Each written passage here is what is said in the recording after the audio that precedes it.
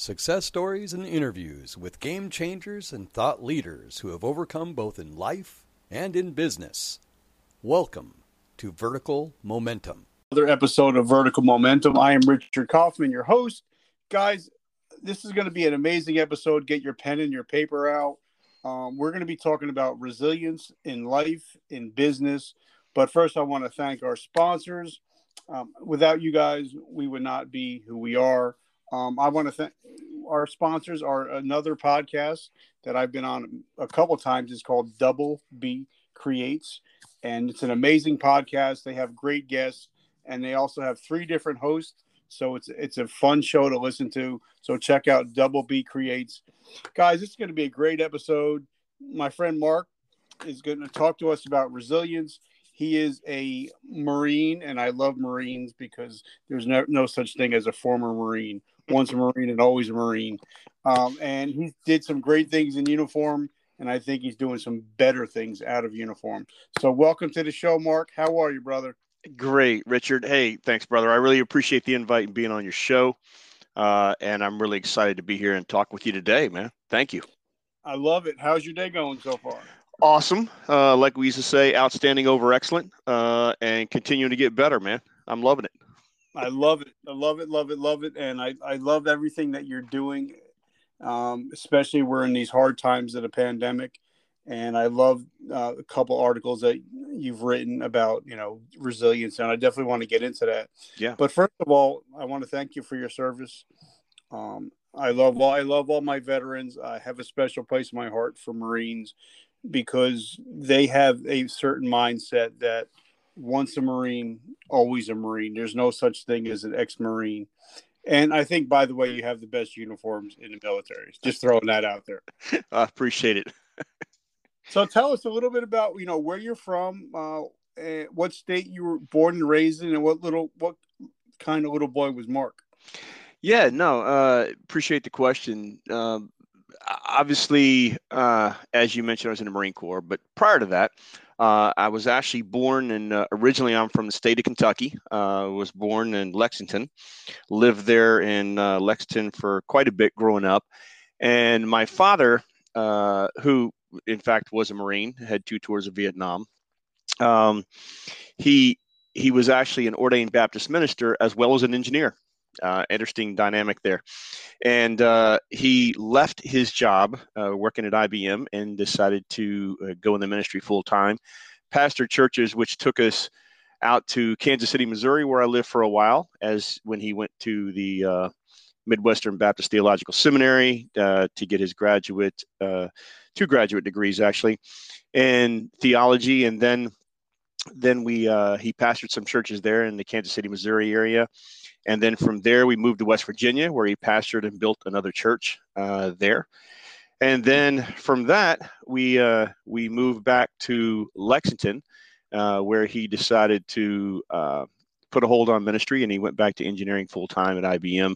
So kind of that Midwestern, but predominantly Southern area is where I grew up. So I joke with people all the time that I'll have colleagues and friends of mine where I'll throw out a Southern phrase, kind of like the old joke that you hear Jeff Foxworthy talk about. There are certain words in the South that people don't really translate well, like, Jeet. And it says, what is a Jeet? It says, no, that means, did you eat? They're asking you a question. And so that really was the foundation for me, because it was all coupled with doing the right thing, treating people as God's creatures, and at the same time, a very, very solid work ethic. I cut tobacco, baled hay growing up at the age of 8, started doing that. And so just a strong work ethic, a strong family background, a religious family, a Christian family. And so that was what you do. You give back, you contribute. It's not about individuals, it's about us, and we pull together. So from a very early age, the concept of team and resilience I was raised with, and I was blessed to have that. Were you a good student also? Yeah, actually, I did pretty well in school. I actually did pretty well, and ended up on the honor roll several times, and worked really hard at that, because that's what was expected in our house. You know, you put forth your best effort at whatever you do. You don't half step anything, and school was no different in our family. So yeah, I mean, I enjoyed it. Now, were you an athlete at all? Yeah, I played various sports. I played baseball, played football. I also wrestled, and those were the predominant sports that I played all the way through basically elementary, and basketball, and then up through my middle school and senior year in high school. So yeah. Now, like because I've interviewed hundreds of people now, and a lot of the high achievers that I've talked to wrestled in school. Yeah. And I think it's the hardest sport in in school, Mm-hmm. because a lot of your training and a lot of your having to cut weight comes around Thanksgiving, Yeah. Christmas, and when you're cutting weight and there's some kind of discipline where everybody else is eating turkey and all this dressing, and you're sitting there eating chicken and broccoli with nothing on it, and Exactly. the cutting phase. So do you think that mindset helped you in your future? Yeah, I think it absolutely did, because it's about establishing disciplines in your life early on, right? And having the structure to do that.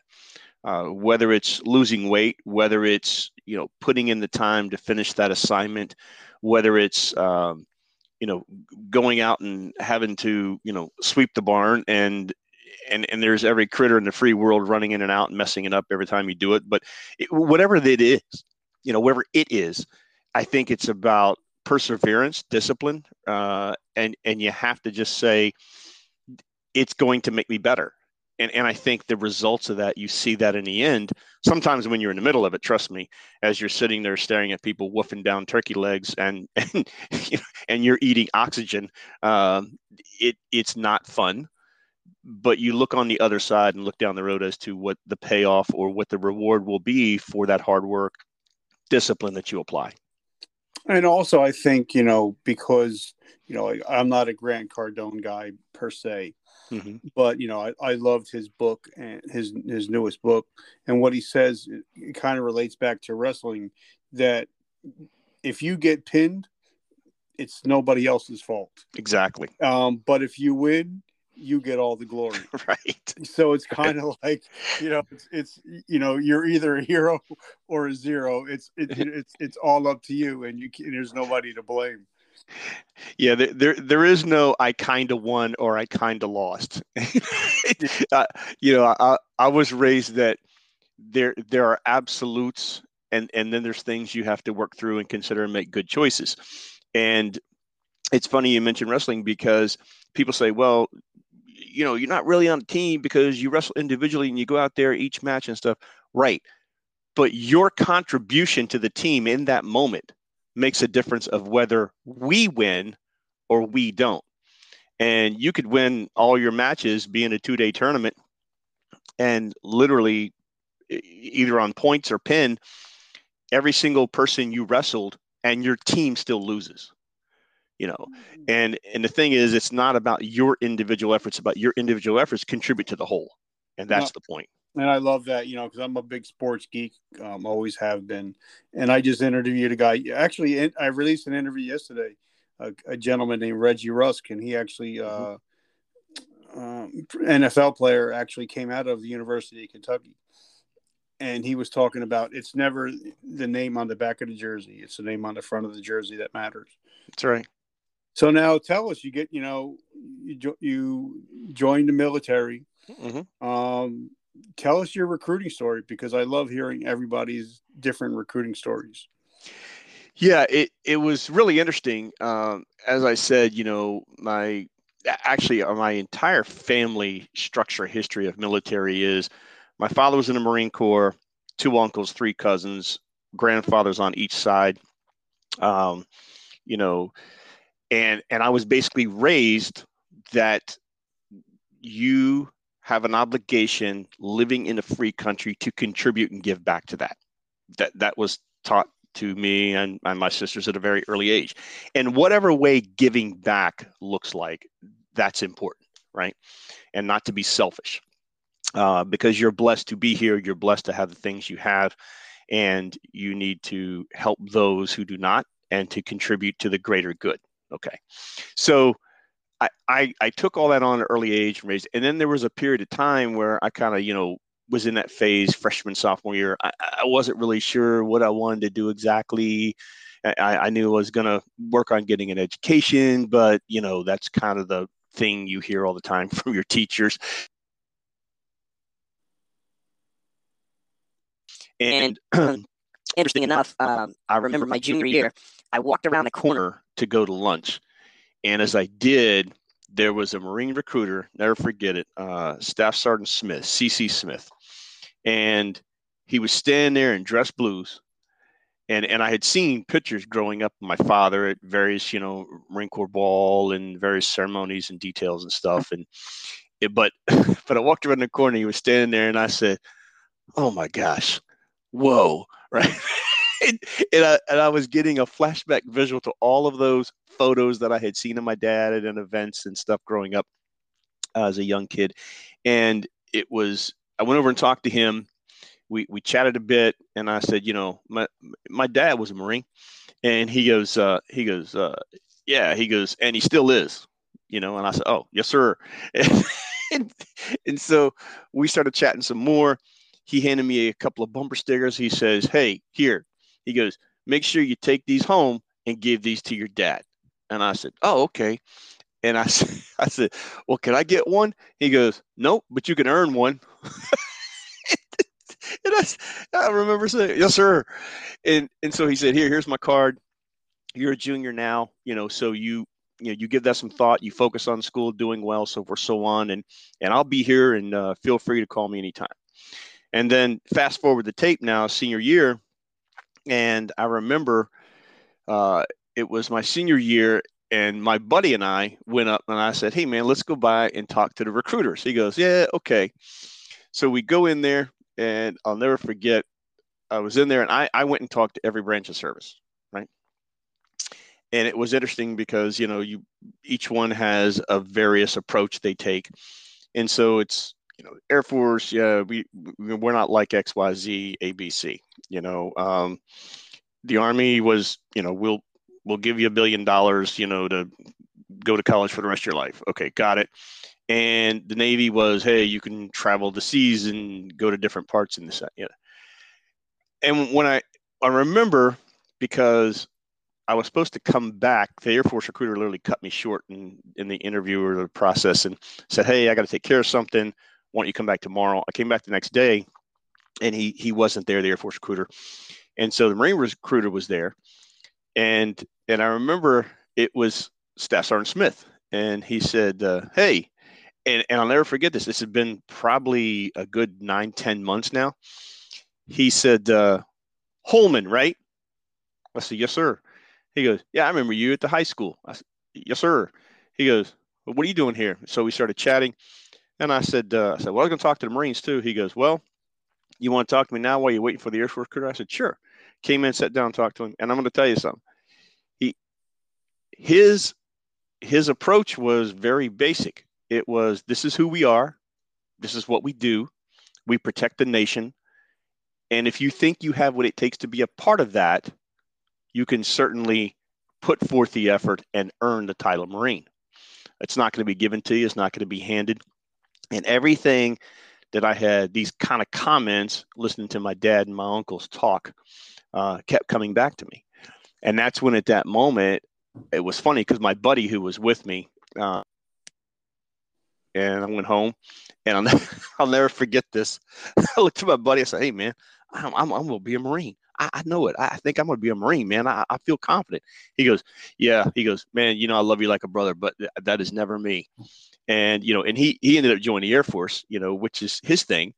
But I remember I took that information. I went home. I was really excited. I walked in, And, and I gotten back right about supper time, and I walked in, and then my mom was in the kitchen, and I said, "Hey, Mom."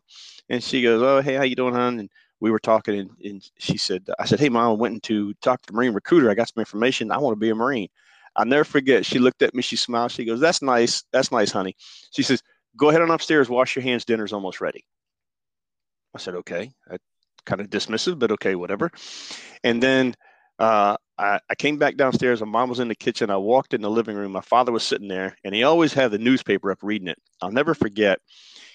He sat there, and he had the paper up, and he talked through the paper at me, right? So I said, "Hey, Dad." He goes, "Hey, boy, what you doing?" I said, "Oh, David and I went up there to see recruiters." He goes, "Yeah, and the paper's still up now. The newspaper's still fully up." And he says to me, he goes, "And?" And I go, "Well, Dave is not really sure." I said, "But you know what?" I said, "I'm going to be a Marine." First time at this point, I was 17. He drops the corner of the paper, looks over it straight at me, and goes, "Really?" And I said, "Yeah." And he goes, "Did you tell your mother that?" I said, "Well, I did, but she didn't really respond." He goes, "Okay." So he goes, "Have a seat. It's time for dinner. Let's go." I sat down. We're sitting there. We're eating about 15 minutes. And my dad's looking at me. He's looking at her. He's looking at me, looking at her. He looks at my mom, goes, "Hey, Carolyn, did your son tell you what he did today?" She goes, "Oh, yeah. He and David were out, getting some information." "Did he tell you anything else?" I said, "No." And she said, "No, I don't think so. What did I miss?" And he looked right at me and goes, "Go ahead, tell your mother that."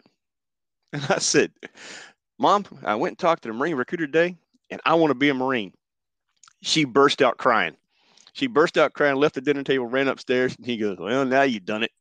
And I said, "Well, I don't get it." She was with my dad, married at the time when he deployed and did 2 tours in Vietnam, was deployed to the Bay of Pigs. All of this stuff she lived through as a wife with 2 young children at the time. And so I didn't really have any understanding of that. And so at that point, my mom, kind of collected, and he goes, "I'm going to tell you something. This is not going to be easy," because I needed parental consent. I was 17. So basically, they held off, met with my recruiter, came over the house, talked to us and everything. They held off. My mom was really, wasn't comfortable. And my dad sat down, and we had like a 2-hour conversation. And he said, "If this is what you want to do, I support you." He goes, "Don't do it because I did it and your uncles did it and your cousin did it. You do it because you want to do it." He goes, "Because let me tell you, when the bullets start flying, you're not going to remember any of that." He goes, "And you need to be there for the right reasons." And he began to explain to me, which he had never talked about, his time in country, his time in Oconus, and he went through all of it. And about 2 hours later, he said, every generation has its group of warriors that stand and protect what we have. You have to be willing to make the ultimate sacrifice. And if you're not, this isn't for you. This is not a game. This is not a part-time thing. This is real. And he says, so you think about that. So I mulled on that for a while, a couple of weeks.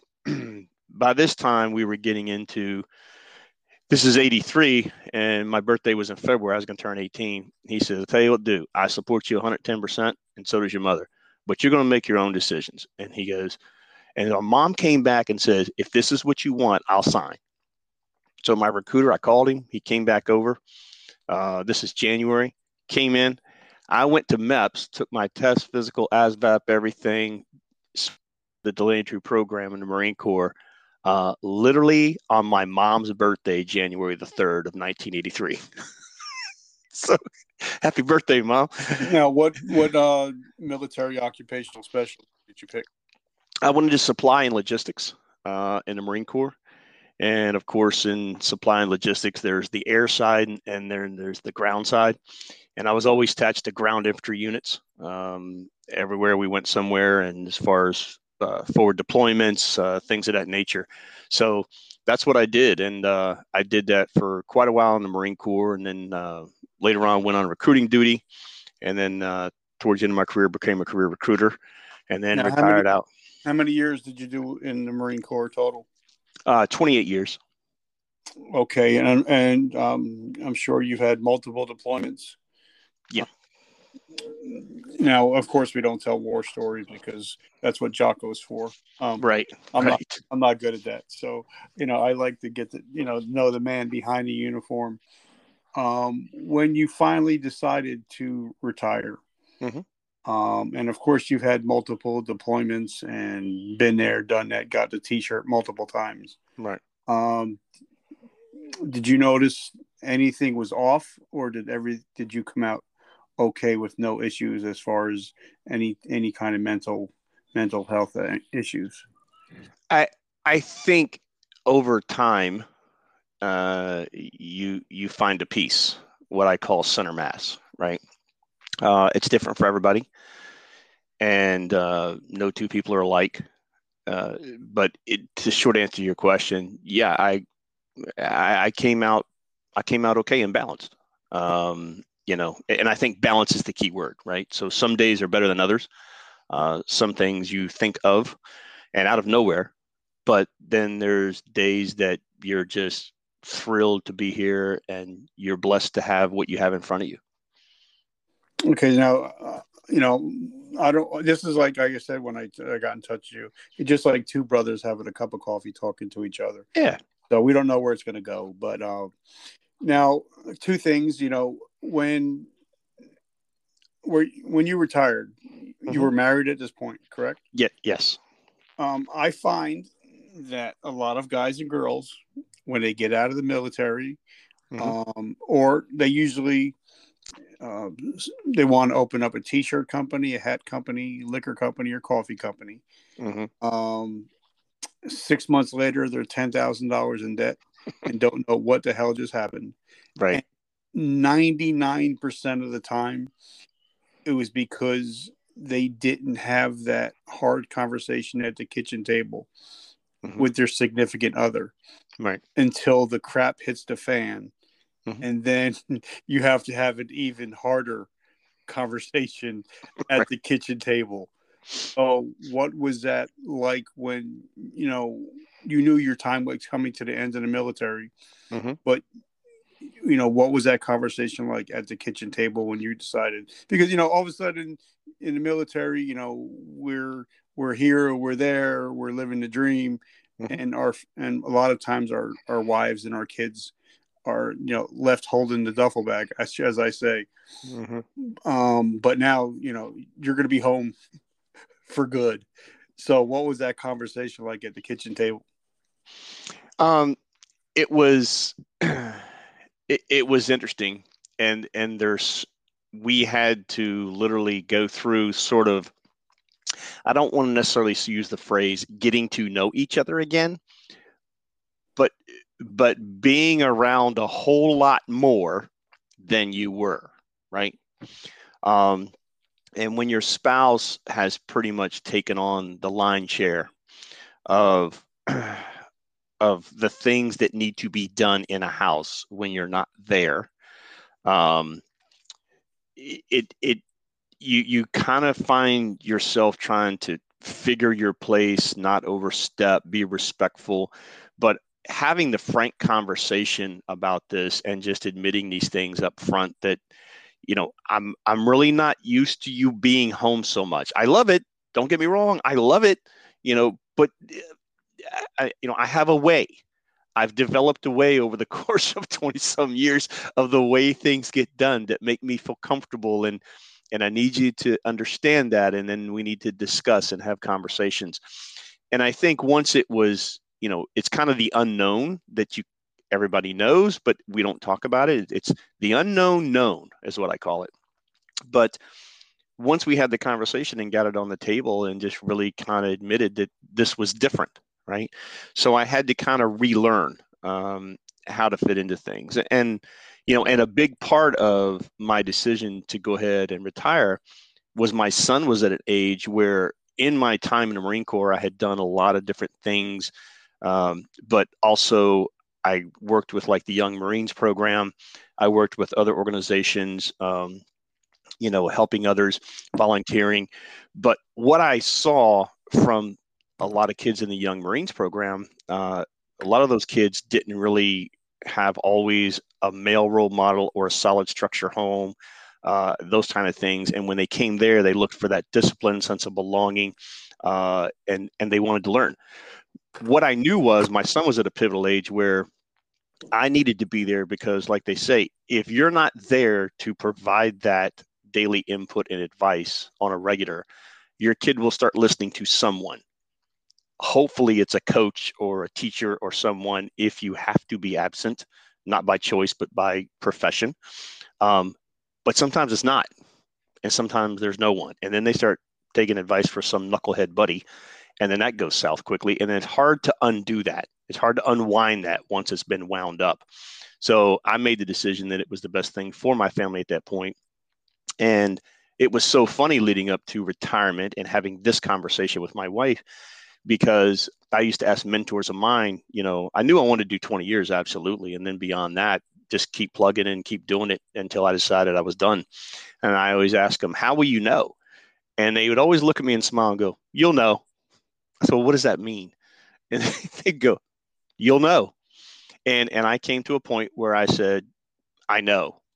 And it was evident to me. And I loved being a Marine. I love the Marine Corps. And like you said, once a Marine, always a Marine. And it is a very, very proud part of my life and the contribution and the people I met and bonded with, lived with, was in the dirt side by side with.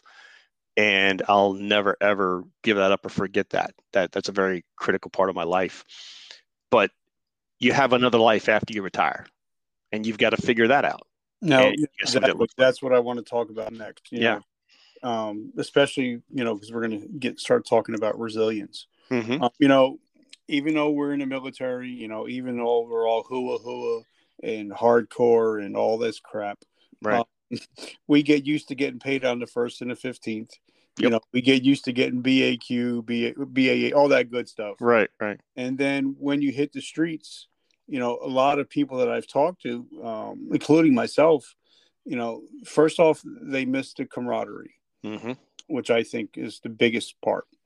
And then, a lot of people, they don't do the whole thing, so they don't get any retirement. So, you're losing your pay literally. And then you lose your mission and you get out and there, like one of my friends, Nick Valentine says, and I try not to curse on my show at all, but, he says, once your feet step off base and you retire, the military does not give a crap about you. So how did you go about, of what rank did you retire at? A Master Gunnery Sergeant, E9. So, you retire as an E9, but when you hit the streets, you're an E0, you start all over again. Yeah. So what was your transitioning like? Well, I'm glad you asked me that, because that's a pretty interesting dynamic. That when I transitioned and I made my mind, okay, I'm done. And then I started, doing all the requisite steps and things of that nature. And what was funny is that, there is information, but you have to seek the information. People don't spoon feed it to you, right? And very often, anything you need to know, you're going to be informed. You're going to be briefed at formation. You're going to hear about this in a message. Right? well, this is one of those where it's available, but you need to and I phrase it this way, Richard. I think what it is that we as veterans, we are so ingrained and thinking of we don't think of me, right? And that mental mind shift has to occur from thinking of we the team, we the unit, we the platoon, to me. I need to take time for me. I need to not be as present here on active duty with day-to-day operations, and I need to get to TAPS. I need to get to TAMPS. I need to coordinate with an education coordinator. I need to do these things. And what's funny is you have to just cut that line and say, now it's a me situation. That doesn't mean you abandon your unit. It's just maybe you start 2 years out planning, coordinating, connecting with people on LinkedIn, establishing relationships outside of the military, because that is our family, right? But you don't do a lot of outside the military connecting. taken advantage of the nonprofits that exist out there, that have tons of transition programs that are free. They don't cost you anything. Active duty while you're still on, there's tons of programs to take advantage of there. But that transition in itself is something where I think it's a mental mind shift that has to occur. And we don't do a good job of it. We're always still thinking about we, not me. And then that means that you're behind. And I will tell you, my transition was, in retrospect, when I look back at it, in 2010 is when I retired. I would have 24 months out started doing a lot of things different. 18 months out, done them a little bit more different. 12 months out, a little bit more, and then definitely within the 9 months and less, basically, I had already trained my replacement, so that wasn't the issue. It was just a me problem that I couldn't separate, and I kept taking care of mission items. I kept being present for those things, being involved heavily in development and stuff of these things, and I needed to step away from that sooner. And so I wasn't at a disadvantage. I don't really walk out of 28 years of service as a master gunnery sergeant, leading hundreds of thousands of Marines in various capacities, and then walk into corporate America, for example, and say, well, I have no idea how to lead. That's not true. I bring a lot of those transferable skills with me. The challenge is, I think, is that turning off that we slowly, a little at a time, prior to exiting the military, and having a good plan when you walk out the door. And then you have to really stop and think hard, what is it I want to do? Like you said, you've been given direction and orders and being part of a unit for years, but you have to really stop and breathe and think about, what do I want to do? Because you kind of did what the Marine Corps needed, what the mission was, but where do I see my life? And so you bring up a really good point earlier. I had that conversation with my wife. We talked through these things. I think it's about being open communication with people in your life, building those relationships, and then planning the next step. So because I didn't do it as well, when I was on terminal leave, I will tell you that my new job, I had a new job as soon as I was on terminal leave. My new job was setting up in my office in my basement with whiteboards and the whole 9 yards, and having, turn charts up and stuff, and mapping out like an ops section that I ran. And it was literally planning my next job. So my new job was to find a new job, right? and then do the stuff that I didn't do 24, 18, 12 months prior to transition and retirement. And now when a lot of people, like when I first got out, I did 23 years between regular Army and National Guard. Mm-hmm. And, you start looking in a newspaper and there's not many jobs out there looking for tank commanders. Right. So you have, right. And I have a friend of mine, his name is Jim Molinelli. He has a business called Done Right Resumes. And he actually, I put a resume together and then he looked it over and he's like, this is crap. He says, there's way too many acronyms. Right. You have skills, but you're not putting them for transferable skills that you can actually use in a corporate world. So he rewrote it, and it made sense. And I think that's a lot of problems. Like you think we get out of the military, the world is our oyster. Millions of jobs are going to open up, and we do our own resumes, or you get somebody that half-asses it. Mm-hmm. And, you're putting 200 resumes out, and you hear crickets. Mm-hmm. Because the skills that you put on they're not looking for tank commanders. They're looking for leaders. They're looking for management. They're looking for CEOs. But if you just tell somebody, I was a tank commander and I shot people from 6 miles away, right, it doesn't transfer. Right. So what would you like transferring, into the civilian sector in business world? Yeah, no, that's a great question. When I transitioned, what I knew is I had a lot of knowledge and skills, and between hard skills and soft skills that is needed in leadership. That's what I knew. Leading teams and accomplishing a mission is very similar in the military as it is in the civilian sector. It really is. The difference is where ours is about percentages and casualty ratios and differentials and all that. In the corporate world, it's about profit loss, right? It's about human capital. It's about all these things. So it still exists. The process still exists. It's just what you count and value and equate and evaluate is different, but the skill is the same. And I think that's what veterans tend to lose a sight of. What did you do in Ramadi when XYZ occurred? Well, first thing I had to do, I had to contact, okay, so you went into action, right? Same thing as civilian world. It's just you don't call for call on target, fire. Okay, you do something different, but you do something. What you don't do is just sit there and wring your hands, right? So those skills transferred. I did my resume, like you said, and I went through several iterations and reached out to some folks that I knew. And that's the other thing. I think you need to reach out to your network, because we always, we come from a position where I served for years. I'll stand on my own 2 feet. I can figure this out. I can handle it.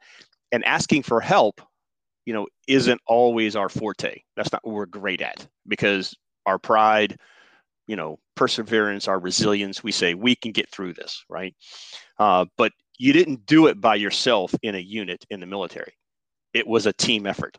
You counted on each other. Well, it's the same way when you transition. You just need to employ your platoon, your company, your battalion, whatever, of network, and you build that. That's your new platoon.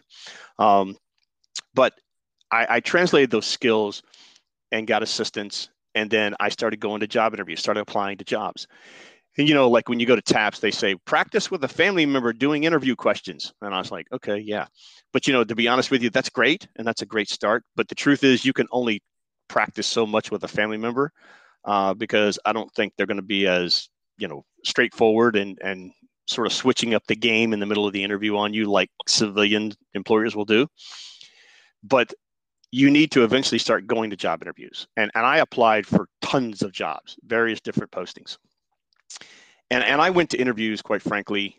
There's no such thing as a wasted interview when you go in, because you have to go in, you have to present your best self, you have to be honest and upfront with people, you have to have conversations, answer some sometimes hard questions, easy questions, and some just weird questions people will ask you. But the thing is, I went to every interview that I could get. And the reason is I wanted to practice with a live human being who's not my family member, who is going to throw me curveballs, and I wanted to be able to practice getting used to that. But then there was 4 companies I narrowed it down to based on their mission statement, their values, those kind of things. I wanted to be a part of that company. And I went to those interviews. And it was so funny because the one company I ended up working at, when I went there, it was kind of a weird dynamic, because they called me and said, oh, didn't someone contact you? I said, no. They said, oh, well, we're doing rounds of interviews today. Can you make it here? And the location that I needed to get to was about an hour and a half away. I said, no problem, I'll be there. So I went in, showered, got everything squared away, got on the road, got down there. And then it was going to be rounds of interview. So I had to go to 4 interviews. And I'll never forget, I got to the final interview and it was a panel interview. So you walk in, there's like 3 people in there. So there was a senior project manager and 2 second level, a third level and a second level project manager. So I'm sitting there with them and I'm going through the interview. They're looking at my resume, they're reading everything. And so they look at me and they go, well, tell you what, just tell us what a typical day in your life was like. And I kind of laughed and I said, I'm sorry, I don't mean to laugh. I said, but where I come from, no 2 days are alike. I said, but I will give you the basic day of what I dealt with. And so I explained it to him, what I did as a master gunnery sergeant, running my entire operations section and what that looked like and my structure and all that. And so when I was all done explaining it, they started writing notes again on their pad. And like I said, this is my 4th interview that day in this company. And there's 3 people sitting there. And it's so funny because they started writing and writing and writing. And then all of a sudden they stopped writing. And I remember the senior program manager in the company, she was really senior. She goes, well, it sounds like to me that you were a project manager. And I was stunned. I was like, well, we don't call them project managers, but okay. Now, I wasn't totally, lost of what a project manager was, but it's just where I came from. It kind of caught me off guard. We don't call them that, right?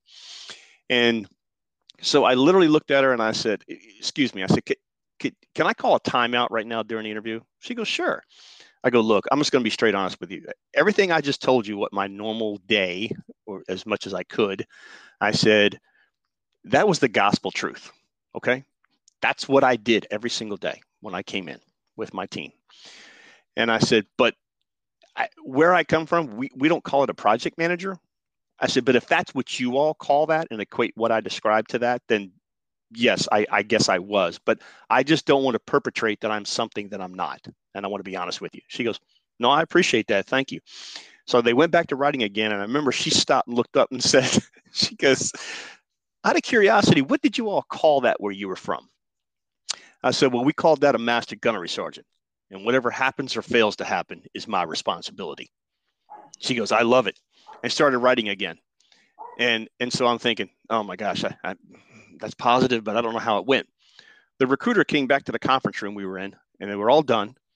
And he walked back over and he said, give me a second. And he goes back inside the conference room, shuts the door, starts talking to him. He's in there about 3 to 5 minutes. He walks out and goes, walk with me to the elevator. I said, sure. I said, everything okay? He goes, just walk to the elevator with me. I said, okay. We get in the elevator. He says, look, I got to be honest. I've been working with them to fill this position that they've posted. They have like 12 people total. They've interviewed like 7 or 8 so far. You're like number 9, but they want to hire you like now. But, by law, we have to interview the other 3 people, but they're really set on you. They could change their mind, but this is where it's at. Do you have any other offers? I said, well, yeah, there's 2 other offers I have out there. Give me 2 to 3 days max, and I will have you an answer. Could you just hold on? And I said, sure. They came back, boom. They made me an offer. They gave it to me. And it's so funny because HR contacted me, and this is the other part of what we don't do well. They said, well, what is your asking salary? Now you got to understand, Richard, 28 years, no one's asked me because I have a pay chart, right? What's your rank? How many years in service? That's your pay. Okay. This is your BAQ. This is your BHA. So it's all settled. You don't really have a conversation about pay. And so I gave them a number and they go, oh, okay. And then they called me back like a couple hours later, says, I'll tell you what, we'd like to extend this job offer to you at this salary, and we're going to pay you $2,000 more than you were asking. That's like, well, that's a win. Look at me. Woohoo. The truth is, we're horrible at negotiating salary as veterans because we don't serve in the military to be millionaires, right? We serve in the military to give back to our country and to be a part of something bigger than ourselves, right? So we don't really think, what are we worth? We know what we're worth because we have a pay scale and we earn our rank and we work hard. And we're not good at that. I didn't learn until I joined the company and as a project manager. And when I started staffing my projects, that there are pay bands based on a person's background and experience. There's a lowest salary you can put in that. Like if you're a project manager 1, there is the lowest base salary you can pay them, and here's a highest. So there's a band of pay. And then project manager 2 gets a different higher band, right? And so on. Well, my knucklehead self, I was asking for $2,000 less than the minimum that they were required to pay me, just because I didn't know any different. And there's a lesson and a takeaway from that, which is you really need to do the due diligence. You really need to reach out to people. And yesterday, I'm a big sports geek, like I said. Yeah. I was watching an interview with Tony Romo, mm-hmm. and the way he got the starting job is he said, I'm in my 5th year option. I want to stay, but you're going to have to pay me. And so, his initial base pay was like $500,000, and he said, you know what, I'll stay if you guys give me $2 million. So they signed him for $2 million, and then years later, the coaches were like, "Wow, we would have paid him $5 million." Right. But thank God he only asked for $2 million. Right. Starting quarterback. So sometimes you have to, sometimes above what you're worth. Sometimes, yeah, and it'll come down to where you really want it to be. So sometimes you got to shoot a little bit higher. So like in the military, sometimes you got to shoot a little higher so the bullets can come down a little bit to where you want to hit. That's right. That's exactly right. So now, like I said, a lot of people got, the veterans, they get out of the military, they start a business, all of a sudden it's cranking, it's doing great. Mm-hmm. And then all of a sudden COVID hits. Yeah. And you lose 25, 50, 75% of your business. Mm-hmm. How do companies and veterans, because, I think veteran and that become business owners, they have something a little extra. They got that little oomph, Yeah. where, you work until the job is complete. You don't work for time. Mm-hmm. So how does a veteran or even a regular business owner, how do you become resilient when you just lost 75% of your business or maybe your whole business? Talk about resilience in business. Yeah, I think resilience in life is critical. And what I will say is there are two categories of resilience. Number one is individual resilience, and that's very, very important. The individual themselves needs to build a resilient approach towards life, situations, problems, challenges, what have you. Then there is what is known as collective resilience, and that's developing a team. So I think part and parcel, these walk hand in hand. For example, you as a business entrepreneur owner, I think you need to build within yourself the individual resilience. That means, maintaining a positive attitude, reaching out to resources, doing what it needs to be done, above board to make things happen, and then have that goal in mind that you continue to work towards day by day, chipping away at it. And then if you lead people or you own that business, there's collective resilience, and you need to be able to build collectively resilient teams, and where I'm at now, we actually have a professional certification that takes people through that. But that collective resilience is really, really important, because if you look at the benefits and the takeaways, right, of what collective resilience in your business does, like your people come to work, do you create a positive climate for them, right? Or is it toxic, right? You've been on teams before where it was a horrible climate, right? And then you have to provide a purpose. If people don't have a purpose who work for your organization, then good luck with that, because now they don't even know how they fit in the bigger picture or contribute. You have to develop cohesion with people in your team. And while you're working your individual resilience, you have to build collective resilience within your team, because teams that have that foundation of a positive climate, they have purpose, and they are cohesive. It is like a social phenomenon when you see people who persevere through this and they work through these challenges, and they're communicative. They communicative. They speak to each other. They communicate. They solve problems together as a team, much like we did when we served on active duty. Right? You learned that collective resilience within 48 hours of stepping off that bus or at OCS. That you were not going to make it through this. You figured it out very quickly. You weren't going to make it through this by yourself. So in 48 hours, that epiphany came to you, and you realized you had to pull together. Same thing in a business. People solve problems and challenges together. They work together to do that. And that collective resilience is built into that team. And you have your middle managers who facilitate team learning to make sure that the entire team is learning and sharing ideas. Senior leaders support organizational learning.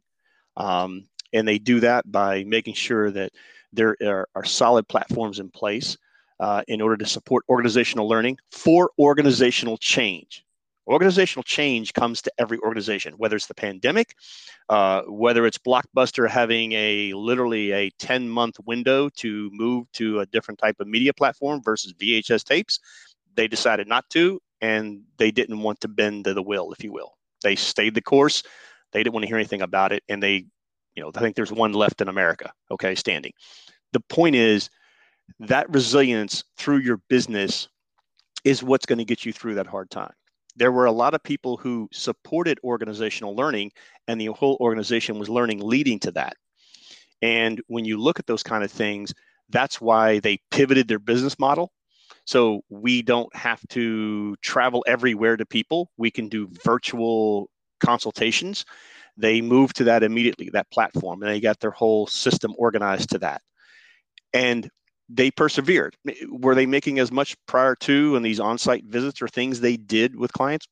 Perhaps not, but they didn't have to shut the doors. They may have to downsize, but they still kept moving. And now coming out of the other side of the pandemic, some of this will stay.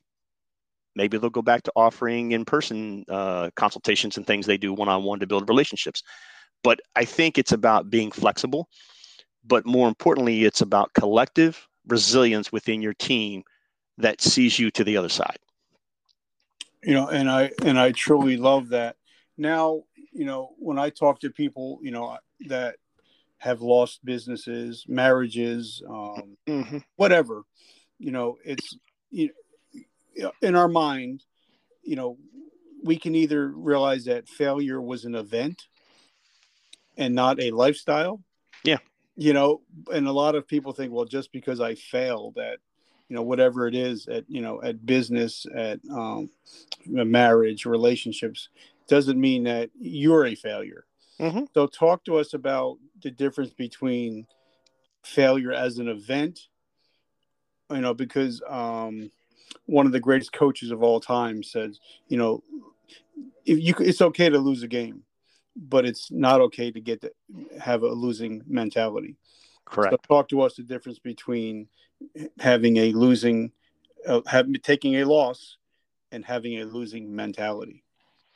Yeah, I think it becomes being in the scope of reality, right? There was a commercial one time I saw that Michael Jordan cut. It was for Nike, and in the beginning you see him walking in to a stadium. He's got a game there, right? And he's walking in, and as the voiceover is him, and he says, he goes down the list. He says, I've missed 9,000 shots in my career. He said, I've been given the ball, 1,322 times to make the winning game shot, the winning shot for the game. And I've missed, 475 times, right? He goes through this whole list. The point is, you're not going to hit a bullseye every time. Okay, that's an unrealistic expectation. Your goal is to hit it, but you have to be okay in that was a bit off, and you learn from it. And what you learn from it makes you stronger when you come back again. And I think it's about that resilience to keep pushing forward, to say, I'm going to do it again. Michael Jordan, in my opinion, growing up watching Michael Jordan play, I just genuinely believe that he is the greatest of all time. Just the attitude he took to the court, the desire to win, putting in the work, and his whole backstory was amazing. But his point is well taken that you're not going to make every shot you take, but it didn't stop him from keep taking the shots. And I think that's the mindset you have to adapt. Otherwise, you're destined to just, sort of wither up in the corner and say, well, what's the use? And there is a use, because you've got to keep plugging. You've got to keep trying. You've got to keep pushing forward. And I think when people understand that and they accept that's just life. You didn't write the book. It's just, that's the book of life. You're not going to make 100% of the shots you take. But the point is, you keep taking the shot. Like Wayne Gretzky said, you hit 100%, you miss 100% of the shots you don't take. Absolutely. Yeah. So now I love that quote. Last two questions. Yeah. How do we get in touch with you? How do we find you? How do some of the corporations, if they want to get together and help their company become more resilient, how do they find you? Well, the easiest way to find us is we are at resiliencebuildingleader.com. And people say, well, that's an awful long thing to type in and stuff. Here's the easiest thing you can do. You can go to Google, type in the letters RBLP, Romeo, Bravo, Lima, Papa. Type that into the Google search bar. Hit enter. The whole first page will be the Resilience Building Leader Program. And at the Resilience Building Leader Program, we offer 3 levels of certifications for frontline supervisors, middle managers, and senior leaders in organizations. We are actually RBLP. We are the credentialing body, much like PMI is for the PMP, for the series of professional leadership certifications. And we not only work with companies and organizations, we have RBLP certified leaders who are in the federal government. There's a lot of companies out there that will fund professional certifications. And we are also an approved vendor for the Department of Defense, what they call the COOL program, the Credentialing Opportunities Online, where every branch of the service puts a bucket of money aside every year for every service member to earn a professional certification. And that money is anyone can apply for it. Each service has their little different nuances, but that money is there, and we're actually a certification you can earn. And we've had many, and I say thousands plus of people from all branches of the military who have earned their resilience building leadership professional certification. And that's the easiest way to get in touch with us. This organization was founded in 2018 by our CEO and founder, Dr. Gene Coughlin, who through his dissertation, and you'll find this interesting, we talked about resilience a moment ago, Richard. Through Dr. Gene's research, what he found was he started digging in for he found individual resilience. He found a lot of research and data on that when he was writing his dissertation. What was interesting is that individual resilience research in our country was done on children, right? Then he started digging more and looking for collective resilience. He couldn't find the first instance of any type of research on collective resilience until after 9/11 in our country, right? Which speaks volumes. So the things that you, being in the military, learned about collective resilience and working as a team, creating a positive climate, doing all of those things, develop cohesion, provide purpose, those kind of things we knew every day when we came into the formation, right? But you'd be surprised that there just wasn't a lot of research. So he went to work, he did thousands of interviews, he did years of research, and then through a group of subject matter experts who met, he knew in his very soul that this needed to be some sort of formal certification. So there's a lot of certifications on the market, PMP, SHRM, Agile, Scrum, and all of those things are great. I know they're great, but they're about processes. They're not about building collectively resilient teams. And this certification certifies through your years experience, education, background, knowledge, leadership experience, and it codifies this into a professional certification. So folks can go to RBLP, take a look at our site, and if your organization is interested or if you individually are interested, you can simply go to apply, complete your application, and we'll respond back to you to let you know what level of certification you were found qualified to pursue, and then take it from there. Okay, so now, we're in a very crazy time right now. We're in time of COVID, so yeah. And we have parents that are, driving Uber at nighttime, just trying to put food in their kids' mouths. Right. We got grandparents homeschooling kids.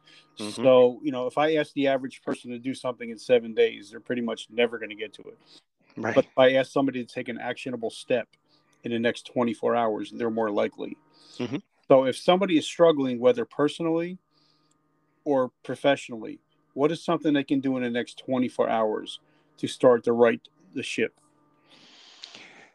I think it starts with looking yourself in the mirror and asking a question. Do you want to win? Because I think once the mind is engaged and you have said, yes, I want to win, that is the main driver, because now becomes the action. Okay, what do I do to win?